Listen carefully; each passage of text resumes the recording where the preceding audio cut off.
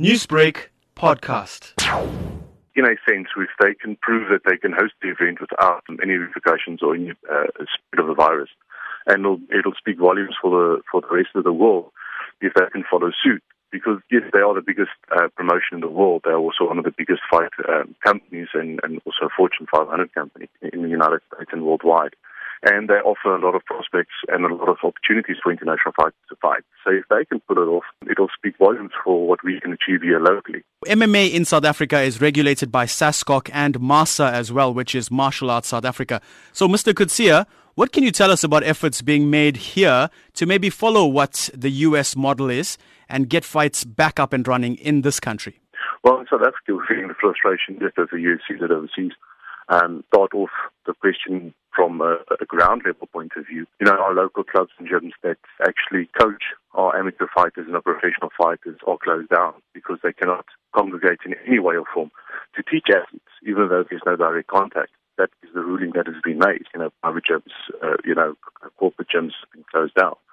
So without them being able to teach fighters, the fighters weren't able to prepare, which all the coaches and all the federations are feeling because, you know, we had a conversation with us about that, how are we going to lift these restrictions on our sport? Because firstly, a lot of people depend on the income by teaching. Then when you go to the amateur promotions that are on the scene, that's the platform where the amateur fighters go to compete, to be scouted and being able to eventually go and get their pro license to go compete professionally.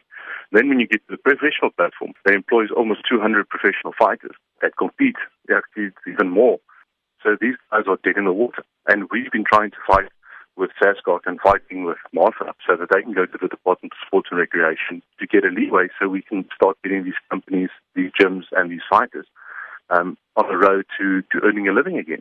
We know that MMA is growing leaps and bounds the world over, Mr. Coetzee, but what would be your advice then to South African fighters, trainers, nutritionists, and even our fight fans as well during this trying time?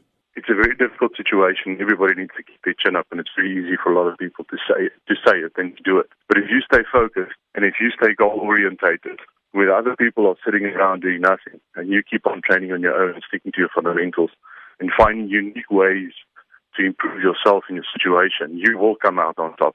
Fighters don't lay down. Fighters don't feel sorry for themselves. Fighters stand up. When everybody else fails, when everybody else stops, that's where the true athletes come through. That's where the true athletes that will make a living out of the career. And the nutritionists and the trainers, the guys that find unique ways to survive, those are the people that will survive. Newsbreak, Lotus FM, powered by SABC News.